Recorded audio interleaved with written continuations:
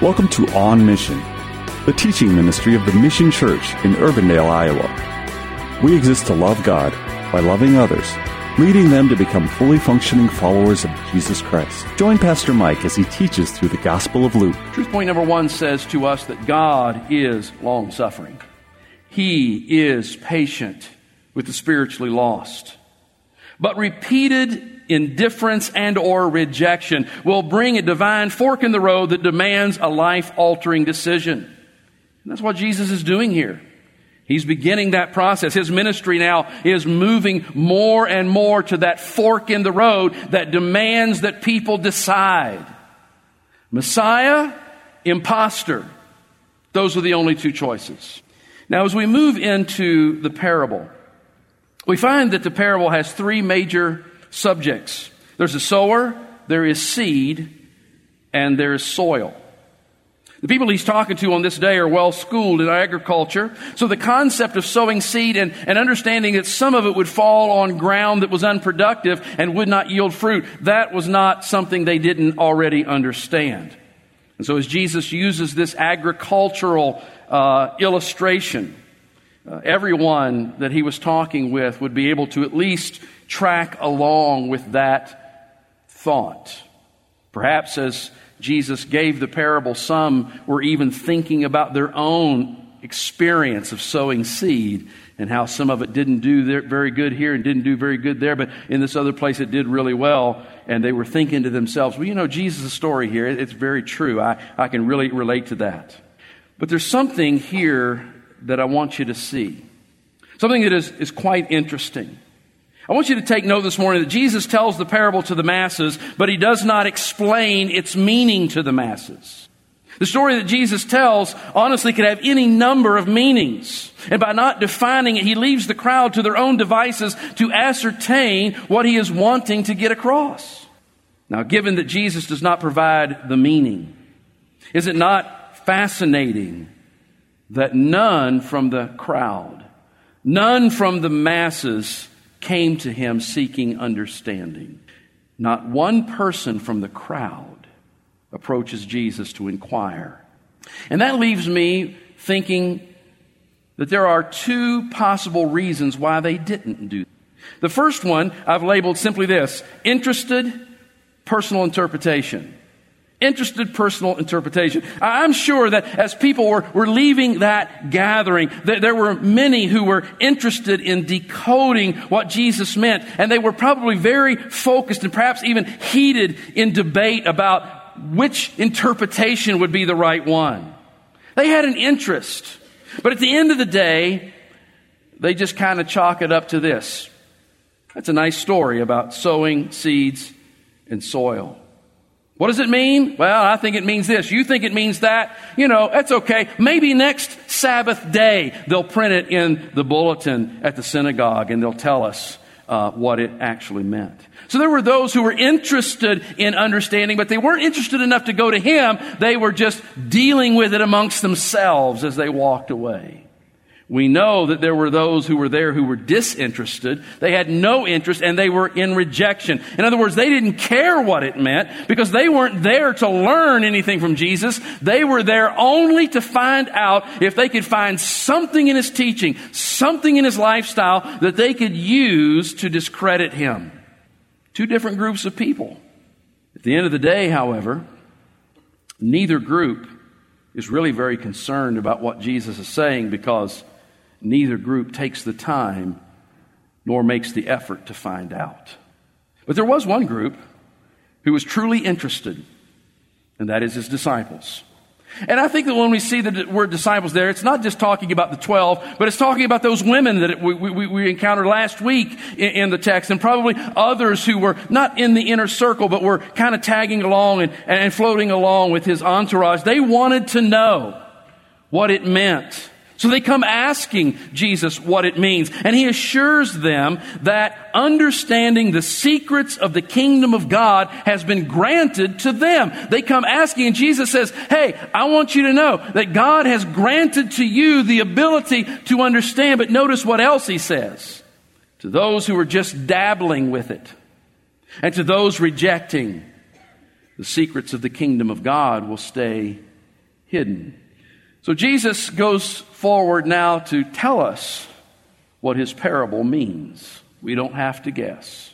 He begins by telling us that the seed is the Word of God. The seed is the Word of God. Well, wait a minute. Now hold up.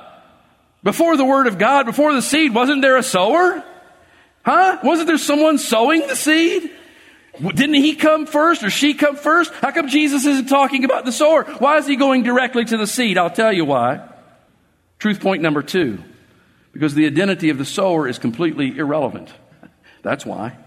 He doesn't talk about the sower because the sower is irrelevant. Anyone sharing God's word about his plan for the redemption and restoration of that which was lost is the sower. I'm a sower. If you're a believer in Christ and you share the message of the gospel with others, you're a sower. Jesus was a sower. So the sower is anyone. And really, so then the identity is pretty much irrelevant. The sower is identified by what he's doing or she's doing in casting the seed into the soil. You know, despite being called, and it is popularly referred to as the parable of the sower, it's not about a sower at all. This would be better titled the parable of the soils, because that is where the attention really falls. Speaking of soils, he tells us what the soil is. The soil is the heart, the human heart. It is the heart of those in whom the seed is sown.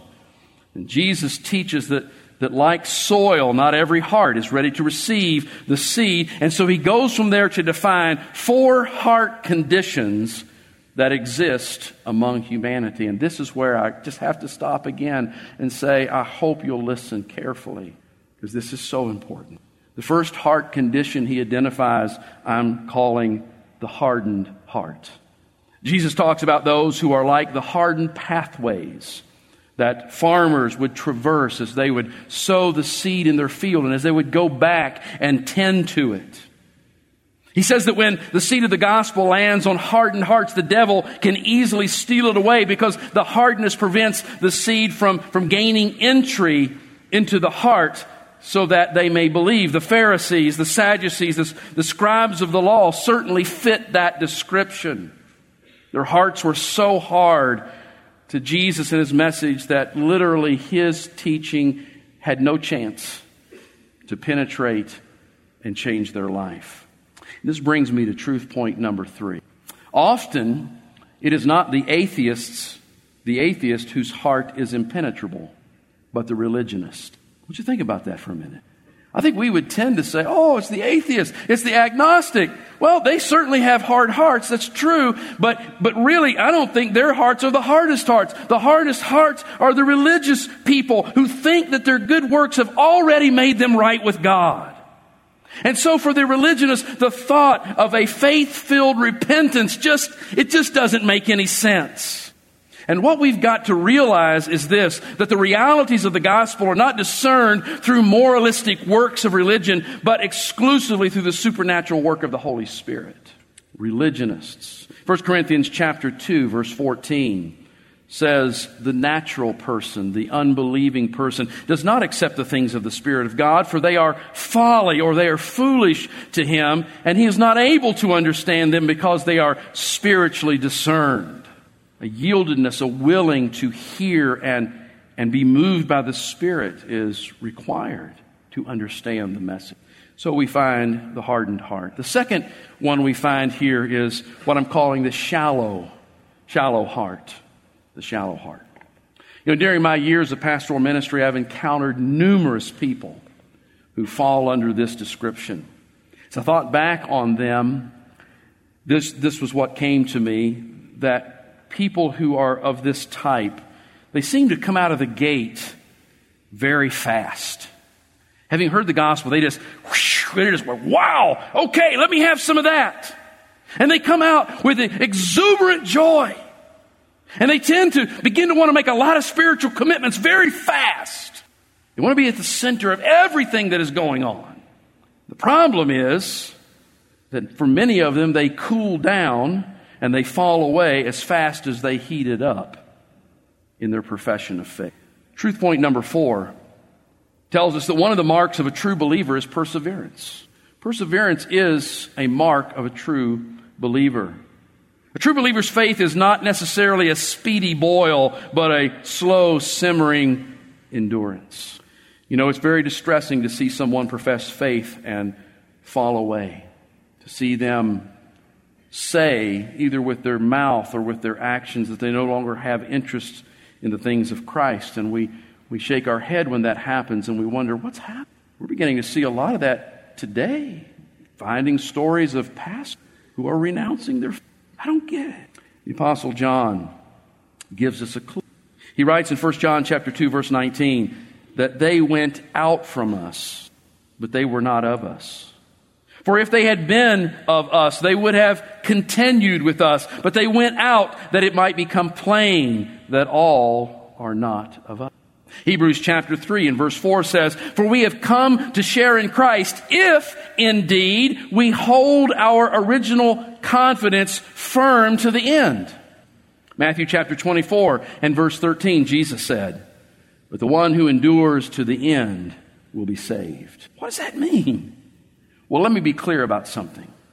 It is not the act of holding firm or enduring to the end that brings salvation. That's not the way it works.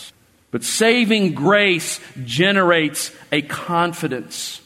And saving grace will generate an endurance in those it dwells. There is a depth to God's children, a depth that will persevere from this life to the next. It's not to say that believers won't be beaten and battered and find themselves doubting and fearful and go from pillar to post and up and down. We'll experience that. But through that, we will hold on to Christ because in our hearts we've come to know that He is the one. It's kind of like Peter. You know, there was a time when Jesus, and we may come to it here pretty soon, I think we are, where Jesus begins to really turn up the heat and He says, you know what? If you want to follow me, you got to eat my flesh and drink my blood. And people, it says there in Scripture, they understood He was not speaking literally, but He was speaking figuratively. And it says that the masses just said, man, that is crazy. That is just too much commitment. And they walked away. And Jesus looked at His disciples and said, well, are you going to go with them? And I'm sure that Peter was going, he was confused as much as anybody else. But he looks at Jesus and he says, well, where would we go? You alone have the words of life. Man, I can tell you in my own life, I've been there. I have been in that place where it was like, I'm like half a step from falling off the cliff. And I would have, except for this. That scripture just kept coming back to me, and I would say, and I would reason through it, and I would try to figure it out, and I couldn't figure it out. But at the end of the day, I would just say, well, Jesus, I could go somewhere else. I could do something else. I could throw my Bible in the trash and walk on, but where would I go? Because I know there's not truth elsewhere. So, you have the words of life. This is On Mission. The Mission Church is located at 12001 Ridgemont Drive in Urbandale. To learn more about our ministry, visit our website at themissiondsm.org or call us at 515-255-2122. We gather for worship each Sunday at 10 a.m. We would be honored for you to join us. Have a blessed day, and thank you for listening to On Mission.